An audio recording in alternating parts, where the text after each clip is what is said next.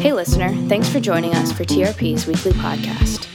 The Restoration Project is a cooperative Baptist fellowship church located in Salisbury, Maryland. We are currently teaching through the book of Exodus. It's an important ancient story about God rescuing the Hebrew people from forced labor in Egypt. This story informs much of what Israel believed about God, and it recurs throughout the Old Testament.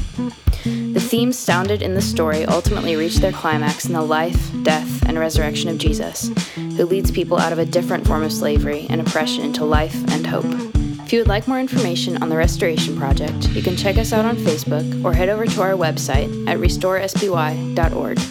Enjoy the episode.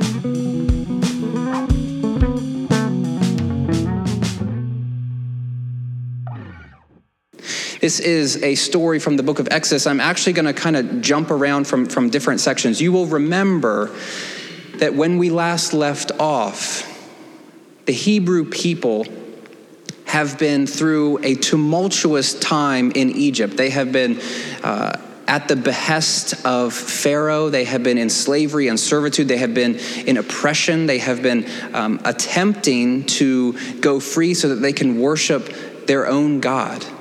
However, Pharaoh, the leader of the Egyptian people, has wanted to use them for his own gain, to advance his own kingdom, to help them build big buildings and to become this notorious empire in the world scene. And as we've seen, God is attempting to move these people into freedom and life. And the way that this is happening is through 10 signs.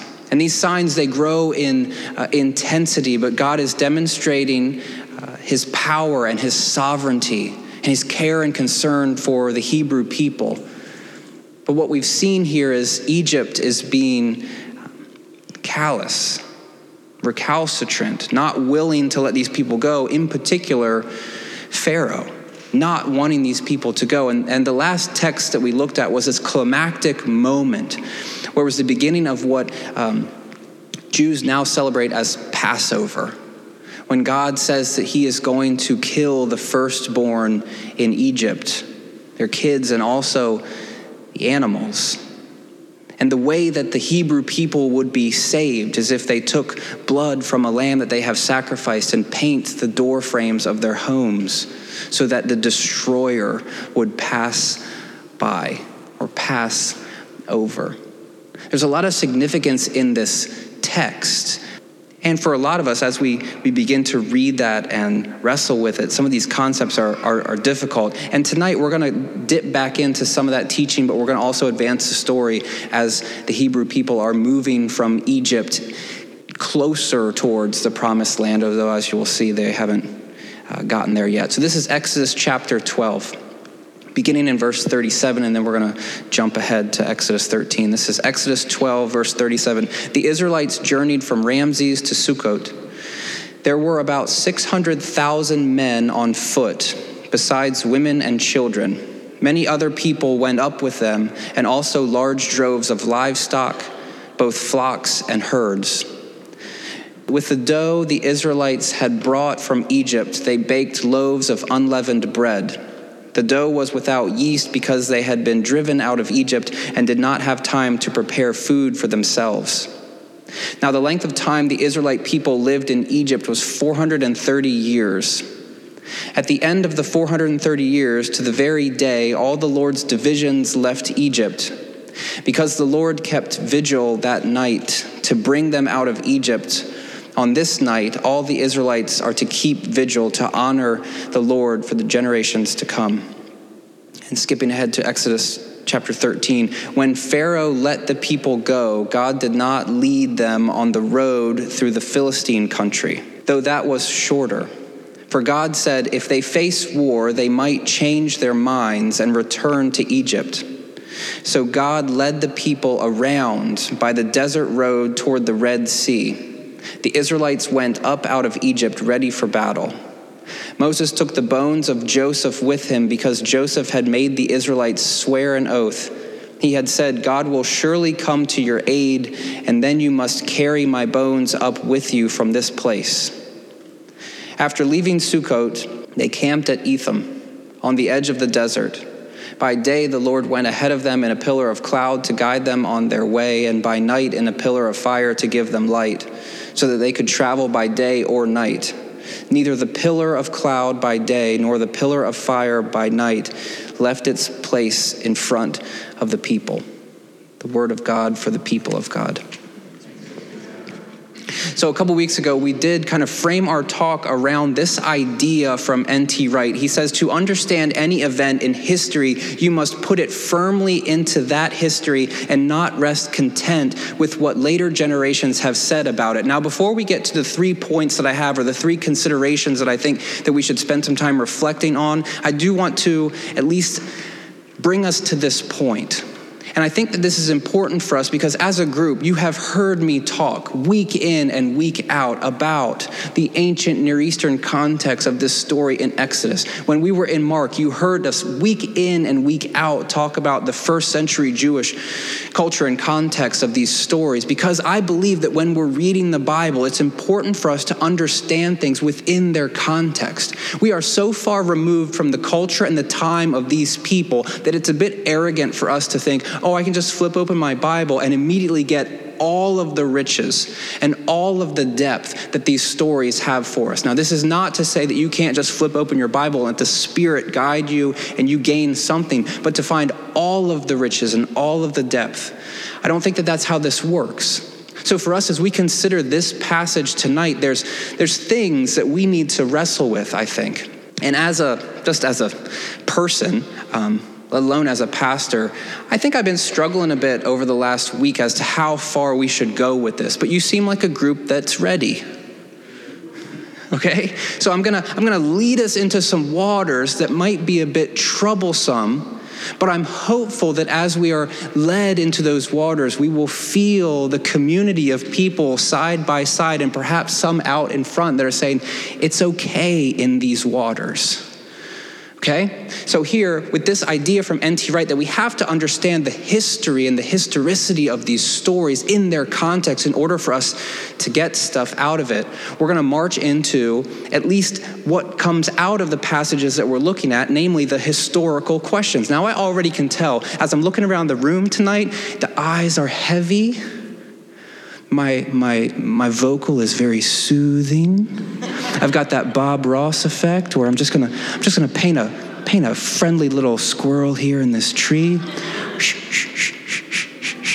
That's my brush. Trance out. I have stories about this, but we'll save them for a different time. But just stick with me, okay? I know also when you see the historical question is like, oh man, what do we got? Okay. But this is one of the reasons why you're here. Okay, so the historical questions that are coming out of this passage, particularly the stuff that we were reading in chapter 12, I want to revisit some of that for us. It says here that the Israelites traveled from Ramses to Sukkot, and they numbered about 600,000 men on foot besides children. Now, we talked about this a few weeks ago when we were looking at this passage, but for most commentators, from conservative to liberal, or conservative to progressive, however we want to gauge that out, most people will look at that number, that figure of 600,000 men, not counting women and children, and say that seems to be a problem. Because when we look at that number, it's a massive amount of people, as we talked about a few weeks ago, that are leaving Egypt. Somewhere in the range of 2 to 3 million people are leaving this place and then marching through the wilderness. And what most scholars would say is, if that's actually the case, then they would have left some sort of footprint out there somewhere. But there seems to be virtually no archaeological evidence whatsoever for that many people to be walking through the wilderness at this point in history. So people have tried to come up with ways for this to make sense. And one of the ways they do this is, instead of looking at this term as 600,000, we're going to break off some Hebrew knowledge for you. Are you ready? Yes, great. The word for thousand is Eleph. It can also mean, in addition to just being thousand, it can also mean something to the tune of like a family or a clan. So 600 families perhaps leaving. So some people are wanting to go back and revisit the text and try to pare it down and have it make some sense here numerically, because It just doesn't seem like that many people were leaving at the time. There's questions about these numbers here. There's other things that people have done. And I think I misspoke a bit, and I want to back up a little bit because I kind of painted the picture as everybody who's reading this passage would say that's a problem. That's not totally true. There's a handful of conservative scholars that would say this isn't that problematic. And that since there is no archaeological evidence today, there will be 50 or 100 years from now. We will find it at some point. And that's not totally far-fetched because we find archaeological evidence all of the time. One thing that I'm reading right now, and okay, just stick with me. I'm reading about David. Familiar with David? King of Israel. Pretty important guy in the Old Testament, right? There's not a lot to root David in history until a find in the early to mid 90s, like 20 or so years ago, where they found this little fragment that said House of David. And scholars started freaking out. They're like, oh, we found it. How it says House of David. That means David is a real person. Yeah. Welcome to the world of biblical scholarship, everybody. 3 little fragments of David there. But the point is, so back in the 80s, they would say there is no evidence whatsoever to root David in history outside of the Bible.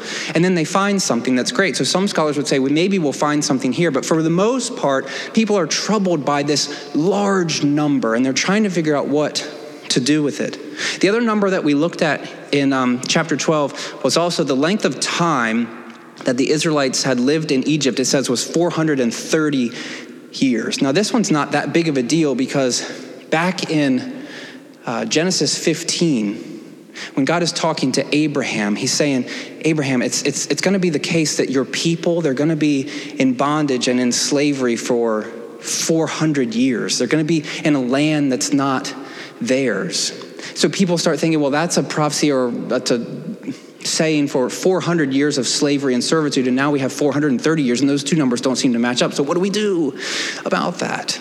And in this text, these are the sorts of things that people want to pull out. Now, I can sense that you're looking at me saying like, bro, that's not the stuff that I'm pulling out when I'm just, up at 7 a.m, having a cup of coffee, doing my morning devotions. And this is where I'm saying like, hi, I'm Josh, nice to meet you. Like, this is totally the stuff that I do at 7 a.m. with my coffee and Bible, which Kate's looking at me like, you don't do that. You're right. It's more like 10 or 11, okay. And I don't drink coffee that much. But there's historical questions in this passage that have to do with the numbers that are presented in this story. There's also historical questions surrounding the places that are thrown out here, specifically when we look at the passage in chapter 13, where it says here that God is leading people from Ramses to Sukkot. And then later on, it talks about them going from Sukkot and camping at Etham, and it talks about going to the Red Sea and the desert of the Red Sea. And then in chapter 14, which we didn't get into, it talks about them setting up camp in front of Pi Hahiroth and between Migdol and the sea and Baal Zephon, and all of these place names that are included in these stories. Now I'm going to hit you with a barrage of stuff, okay? And remember, we're in the water and we're all just kind of waiting out there, and I want it to be safe and I want it to be warm and I want it to be a nice time for all of us, okay? But I'm going to hit you with a barrage of stuff, okay? My doctoral supervisor says this about this passage. Frustratingly, the story gives us lots of concrete detail about the way the Israelites went, but we cannot actually locate any of the places it mentions. This text is kind of strange because it keeps talking about all these place names and these towns, but nobody knows where they are. Especially even like the big money place where the Israelites are going to cross through the Red Sea. Nobody really knows where that was when this happened. There's all sorts of hypotheses, but nobody really knows. A Jewish scholar I've been dealing with in this series, he says, none of the place names mentioned here can be identified with certainty. Another scholar says the complications indicate that it may be best, as for the references to the Reed Sea, and here she's saying the place names and the Red Sea or the Reed Sea, it may be best not to take the information in the wandering passages at face value. Geographic veracity was not a concern in that process. And then finally, Scholars have spent great energy on the root and especially on the Sea of Reeds, or again, the Red Sea. It is clear, however, according to Walter Brueggemann, that the paragraph that incidentally mentions geography is principally concerned to make a theological statement. Now here's my big point, and this is why I'm bringing this up, and this is why we're in the water, and it's nice and warm, and we're safe, and we're playing, and we're having a good time. There is stuff in the Bible that when you get underneath of the layers, it's difficult.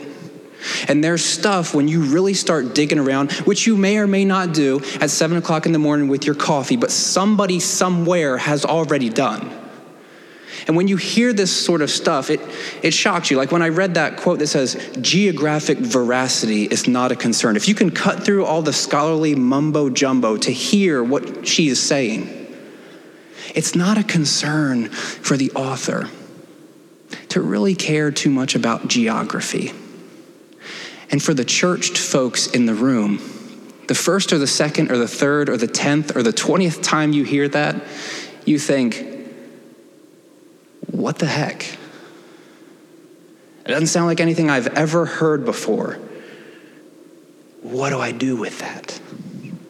And what I want us to do here is, in the midst of a theologically diverse community, okay, I want us to be out in the water and say, like, there are these ideas out here that maybe it wasn't 600,000 men, and maybe it wasn't 2 to 3 million Israelites leaving Egypt and going into the promised land, and maybe it wasn't all these places that we can't find.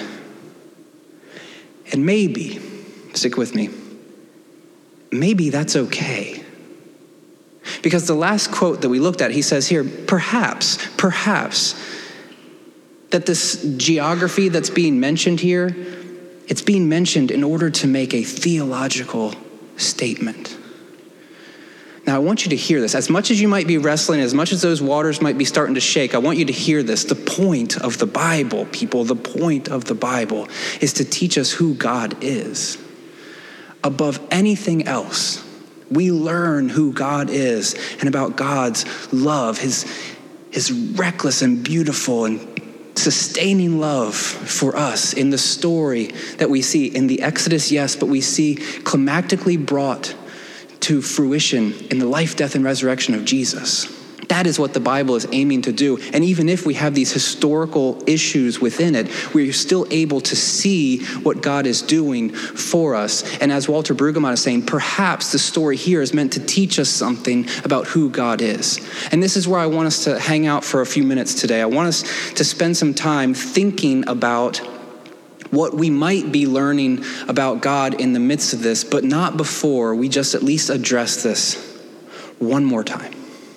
When you guys sit down to read your sacred text, when you guys expect the Spirit to show up and to minister to you and to encourage and to challenge you, I do not want anything that is said in this place, and this is why we pray this, hopefully on a weekly basis, where the errors will just fall to the floor. We will not be swayed by these things, but I want us to not be scared of the book that we have, and I also want us to be okay maybe saying the book that I have and the book that I inherited as a kid, maybe it doesn't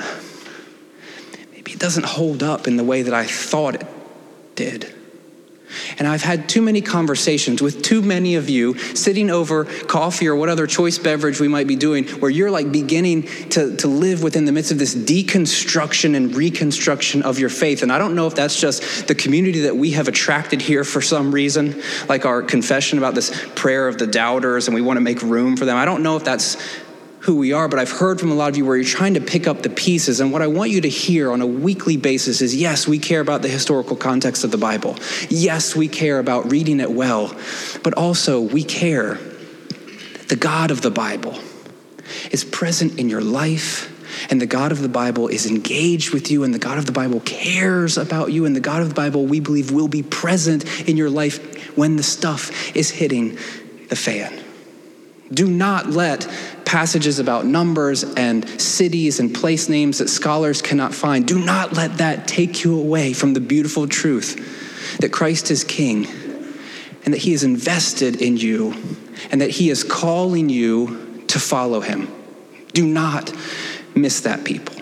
So here's our 3 theological truths or theological things that we should be thinking about as we look at this passage. And I don't know if this is good or bad, but sometimes the things that I have planned in my head, they work out a lot differently when I'm actually speaking. This is one of those things. So I'm going to trust that the Spirit's working here, and this is not just me throwing stuff out there. Okay, so this is our three theological things, the things that we see in this passage, particularly in chapter 13, verses 17 through 22. We see the leadership of God because it says here in verse 17, when Pharaoh let the people go. That's a theologically important use of the verb. This is the thing that Moses has kept saying to Pharaoh, let us go, let us go, let us go, let us go, let us go. And Pharaoh keeps saying, no, no, no. And finally, after these 10 serious plagues or signs, he finally lets them go. And it says, when Pharaoh let the people go, God did not lead them by way of the land of the Philistines. And what we see in this passage is God, who is so invested and involved in the lives of his people that he is leading them from point A to point B. Now, this is going to get a little bit weirder next week as we see where God is actually leading them in this moment. But God is the one who is taking his people and leading them through the wilderness. We saw at the end of this passage, we see a pillar of fire that leads them by night and a pillar of cloud that leads them by daylight. God is with his people in physical, tangible ways they can see him. And God is moving them from point A to point B. I find this interesting.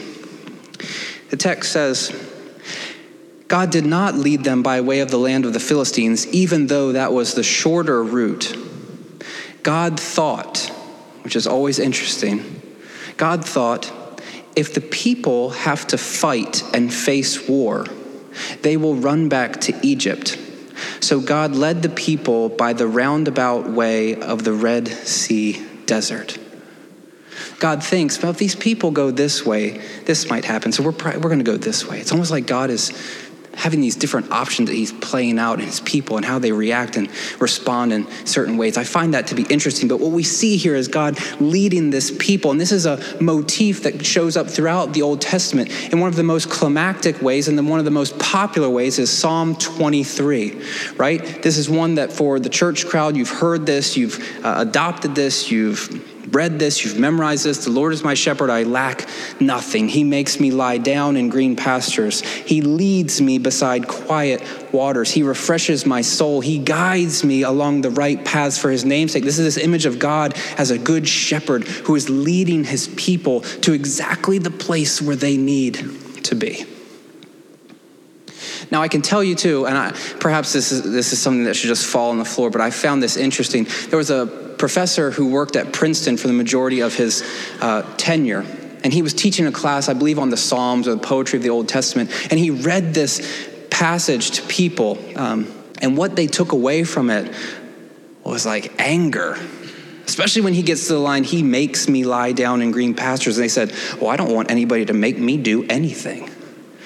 It's just a really strange response from people. And I don't know what's motivating that, but I want you to hear the heart of this, that God is moving his people to exactly where they need to be and leading them and guiding them. We also see this in Deuteronomy 8. It says, remember how the Lord your God led you all the way in the wilderness these 40 years. This is on the other side of this event as they have left.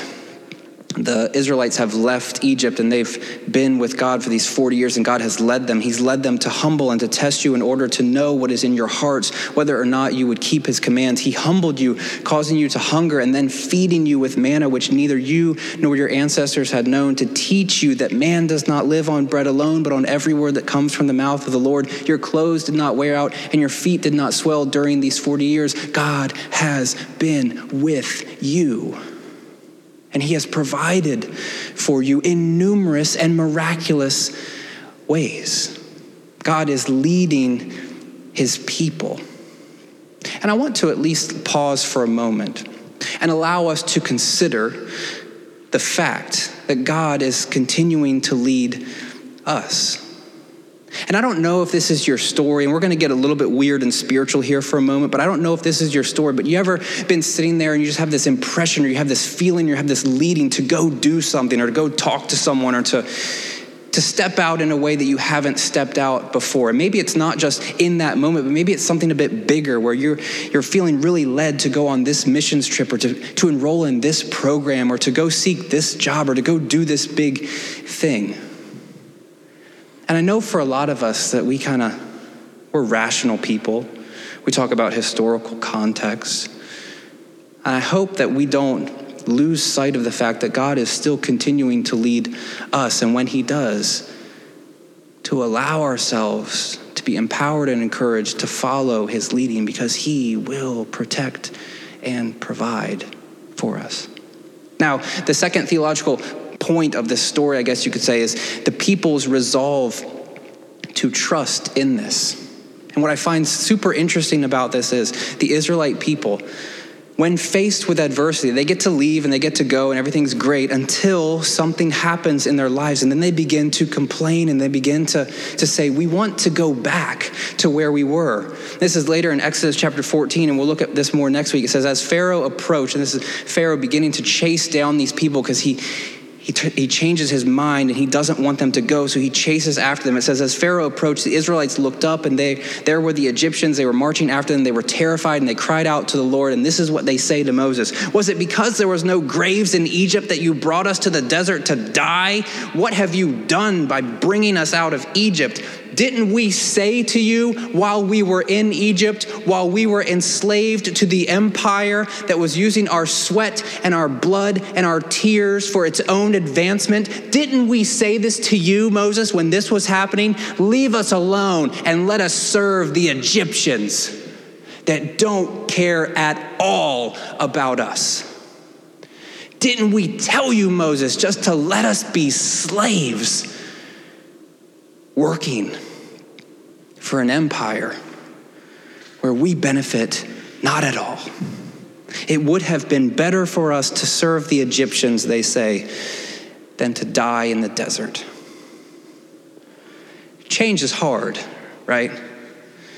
There's situations in your life where something happens and you find yourself in a new place, or perhaps you listen to that leading of God and you're starting to go in a direction, and then something happens and you start to doubt everything and everything starts to crumble and fall apart and you have no idea what's going on. And this is the most human response that we could offer, or they could offer, when people are behind you. You've got the Red Sea in front of you and you've got Pharaoh behind you and you've got nowhere to go. You begin to do what?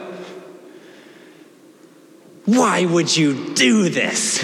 It would have been better for our lives to just be miserable as slaves in a foreign land, Moses, you jerk. Why couldn't you have just left us alone? And sometimes, folks, the call to follow Jesus is a call to leave one situation and go after a totally different situation. And there are moments, I think, when it begins to get difficult or it begins to get weightier. You begin to feel the depth of what is going on. You put yourself out there for the sake of relationships. You put yourself out there for the sake of reconciliation. You put yourself out there to give people a different image of Jesus, and it doesn't get received in the way. And then you begin to say, well, it was just better, and it was just easier, and it was just whatever over here, and I want to go back. And at least in this passage, what we begin to see is this theological point of the resolve to trust that it takes for people to leave sometimes slavery and to move into freedom and life. And it's not too dissimilar for the path that many of us have trod, where we move from slavery to sin or slavery to whatever, and we begin to follow Jesus, or we begin to move into freedom and life, and then it gets hard and we just want to go back. And we don't want to mess with it anymore. And it's our own human inclination to begin to complain and to begin to moan and cry, to begin to blame other people, to do exactly what they do when you've got nowhere to go in the front, you've got nowhere to go in the back, and you've got nothing else to do but to say, I wish that I didn't go anywhere at all. I've made a huge mistake. And I want to at least encourage us this evening that wherever you guys are in the midst of that journey, and perhaps you do see a sea in front of you and the enemy behind you, I want you to hear that, remember, God is leading you as a good shepherd leads you to quiet and still waters, to bring nourishment to your soul. And also understand and to be inspired by the fact that it takes a resolve on your part to trust that God is good and that God does want you to move into a place that will sustain you.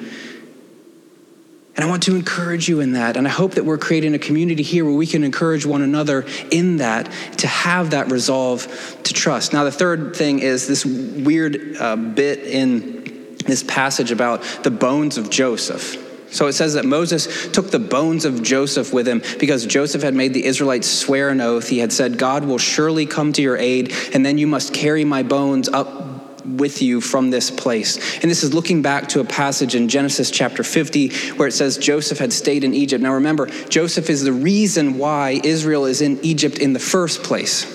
He's an Israelite. He's gone down to Egypt. He's risen to prominence. He's like number 2 in Pharaoh, the king of Egypt's house. And Israel is able to get fed, and they've got shelter, and they've got a good life until that Pharaoh dies, and then stuff goes in a bad way. But Joseph is there, and while he's there, it says that he's there and all of his father's family. He lives to be 110, and he saw the third generation of Ephraim's children and also the children of Machir, son of Manasseh, who placed at the birth of Joseph's knees, whatever. And then in 24 it says, then Joseph said to his brothers, I'm about to die. You know it's going to get good because these are like the things that people say, like, I'm going to take care of my business here, and this is what I really want you to focus on. God will surely come to your aid. This is an emphatic construction in the Hebrew. I know that God will surely come to your aid and take you up out of this land to the land that he promised on oath to Abraham, to Isaac, and to Jacob. I know, family, that you're going to get out of this place and you're going to go to the place that God has promised to us, to our family, to our people. And then he continues, and Joseph made the Israelites swear an oath and said, God will surely come to your aid, and then you must carry my bones up from this place because I don't want to be here. I want to be where you're going, in that land of promise. So Joseph died at the age of 110, and after they embalmed him, he was placed in a coffin in Egypt. And apparently they've had these bones stashed away for a lot of years, so that as Moses is leaving, he says, guys, we're getting ready to go. We've got our unleavened bread. We don't have a lot of time. Get me the bones. And this is important because we see a God who is leading, and we see people with the resolve to trust, and we also see this tension between the past and the present. One scholar says it's as though at the last moment with Joseph, who as an Israelite was an incredible compromiser with Egyptian definitions of reality, meaning he was engaged in the empire building, he finally asserts unequivocally his Israelite identity. Joseph finally gets it at the end, so much so that he wants the people down the line to take his bones and bury them in the land where God is leading them. Now, there's a couple ways that you can think about this. One way is, for some of us, and I understand that we're taking some liberties here, but for some of us, as we think about like the bones in the past, it's like this ancient relic or this thing that is back there somewhere. We keep looking back to the way things were. And perhaps this isn't speaking your language, students, but for my dear friends maybe on this side of the room and peppered in over here, I see you, Jonathan. For some of us, as we look back to the way things were and how stuff's going now, there's so much change. And even in our culture over the last 10 years, there's just so much stuff. And it's happened with so much frequency and so quickly that we have no idea what to do. And we just want to go back to the good old days. And there's this tension between the past where we are, or the present where we are, and the past back there where things were different and better. Now, perhaps for some of you over here, that doesn't speak your language, and all you see is going forward, and the old stuff can just be the old stuff, and it's old, and it's traditional, and it's whatever, and we're going in a new way. So, Grandpa, I don't understand that when we sit down and we talk about things, why you are such an old fuddy-duddy, and we can't even have a conversation about politics. It's strange to me that I can't talk to you, my 75-year-old grandfather, about politics, because we should be seeing things eye to eye. That's not anybody's context. I mean, we work in totally different ways of thinking, where for some of us, we just want to go back to where it was, and for others, you just want to go forward. And there's this tension within this story, at least as we see Moses taking these bones of their forefathers and taking them to the promised land, that there's this beauty of tradition. And there's this beauty of looking back and seeing the wins in the past, but also being able to advance in the present. And I hope that as a community, we're able to see that tension and we're able to bring it to divide, where we're able to say, like, this is the good stuff from our past, and this is the things that matter, and this is how God has brought us to fruition. We've seen God's faithfulness, but we also want to continue to move and to grow. We can't have either one where we're standing in the middle and we just continue to look back, or the people that are continuing to look forward. There's got to be this meeting of the minds in between where we're trying to bridge the gaps, and it's difficult to see that. But in this passage, we see Moses taking the bones of Joseph and the theological potency of that. They're going in a new place. They're going to the place of promise. And even this old dead guy saw that coming and wanted to be a part of it. This text is weird. And there's a lot of different stuff that's going on there, but I hope that maybe from some of these reflections, we're able to see or be reminded of the fact that God is leading us and God cares about us and God wants to move us into the place where we're cared for and we're loved. And I know as easily as I look around this room, some of you do not feel cared for and loved. And some of you do not feel that God is present. Some of you do not feel that God is leading you. And some of you do not feel that God gives one rip about who you are. And I want to challenge that. As we come back to this passage and we come back to see like God as the good shepherd, we see God as the one who has overseen 40 years of wilderness wanderings where not even the shoes or the soles of the shoes have worn out, where they were not in want for food or for water in the middle of the desert, and God had provided for his people. That perhaps in some way, wherever we are, that God is wanting to provide for us. And to be reminded of the fact that in the midst of that, in the midst of our own wilderness, whatever that means, that we have to trust, and there's a resolve on our end to trust that God is taking us to a place that might be uncomfortable and it might be different and it might be new, but it's a place where he can use us. I want to encourage us with that this evening. I don't know how to fit in the bones. That's a weird element. But there is this, even Joseph saw where things were going, and he could have been so stuck in his ways, but he just wanted to advance. And perhaps for some of us, we're only looking behind us. We're only looking back to the relics and to the bones and to the way things were. And we need to have an idea and a vision to see where God is leading us in the future. 3 things somewhat linked together, but somewhat not. And I hope that even as we look through this passage, in the 21st century American context, that we can see something for us of relevance this evening. Thanks again for joining us. If you live in the Salisbury area, we invite you to visit us for one of our weekly services on Sunday evenings at 5:30 p.m. Whatever your story is, there's room for you here. And again, if you'd like more information, please visit our website at restoresby.org. Hope to see you soon.